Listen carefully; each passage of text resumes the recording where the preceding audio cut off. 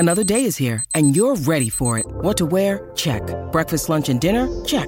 Planning for what's next and how to save for it? That's where Bank of America can help. For your financial to-dos, Bank of America has experts ready to help get you closer to your goals.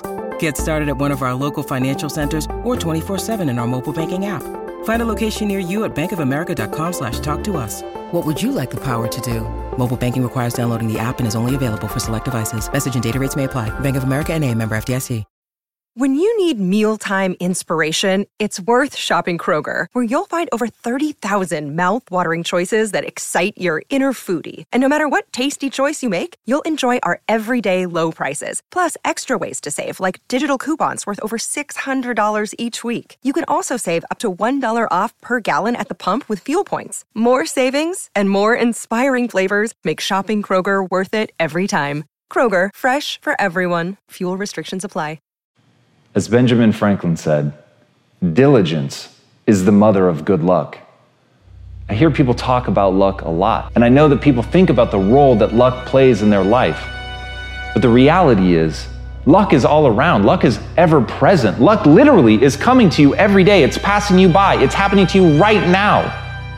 But the question is, are you able to take advantage of the luck? Have you prepared for the luck?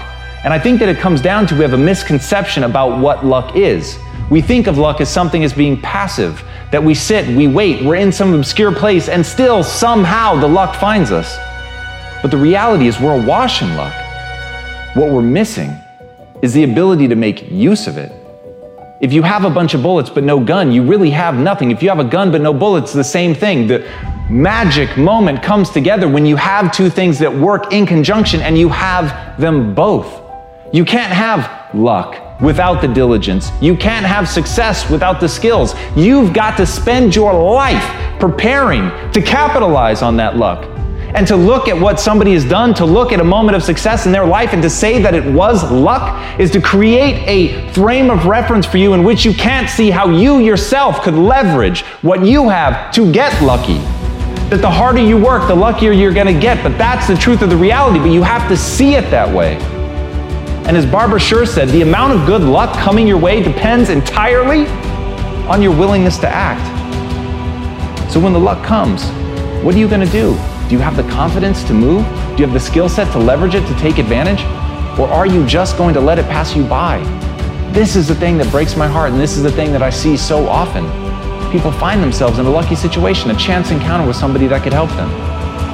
But in that moment, they don't rise to the occasion. And we all want to console them. We feel bad. When you miss that opportunity, it's utterly heartbreaking. But like Jim Carrey said, until you failed 5 times when somebody tells you this is your one shot, you haven't even started down the path of success. And you've got to look at that missed opportunity. You've got to let it hurt. You've got to let it sting. When that was your moment to shine and you failed to show up, you've got to feel that. You've got to know how to react. It's got to push you. It's got to push you to be more, to do more, to stretch, reach, and grow. But if you don't let it hurt, if you think that it's just luck, if you think that it's random, that there's no part of it that becomes your job, there's nothing for you to do, if you see it as passive, then you're never going to be ready to take advantage of that luck. Then you begin to think of yourself as somebody who is simply unlucky. But all of that is to fundamentally misunderstand that money's like money.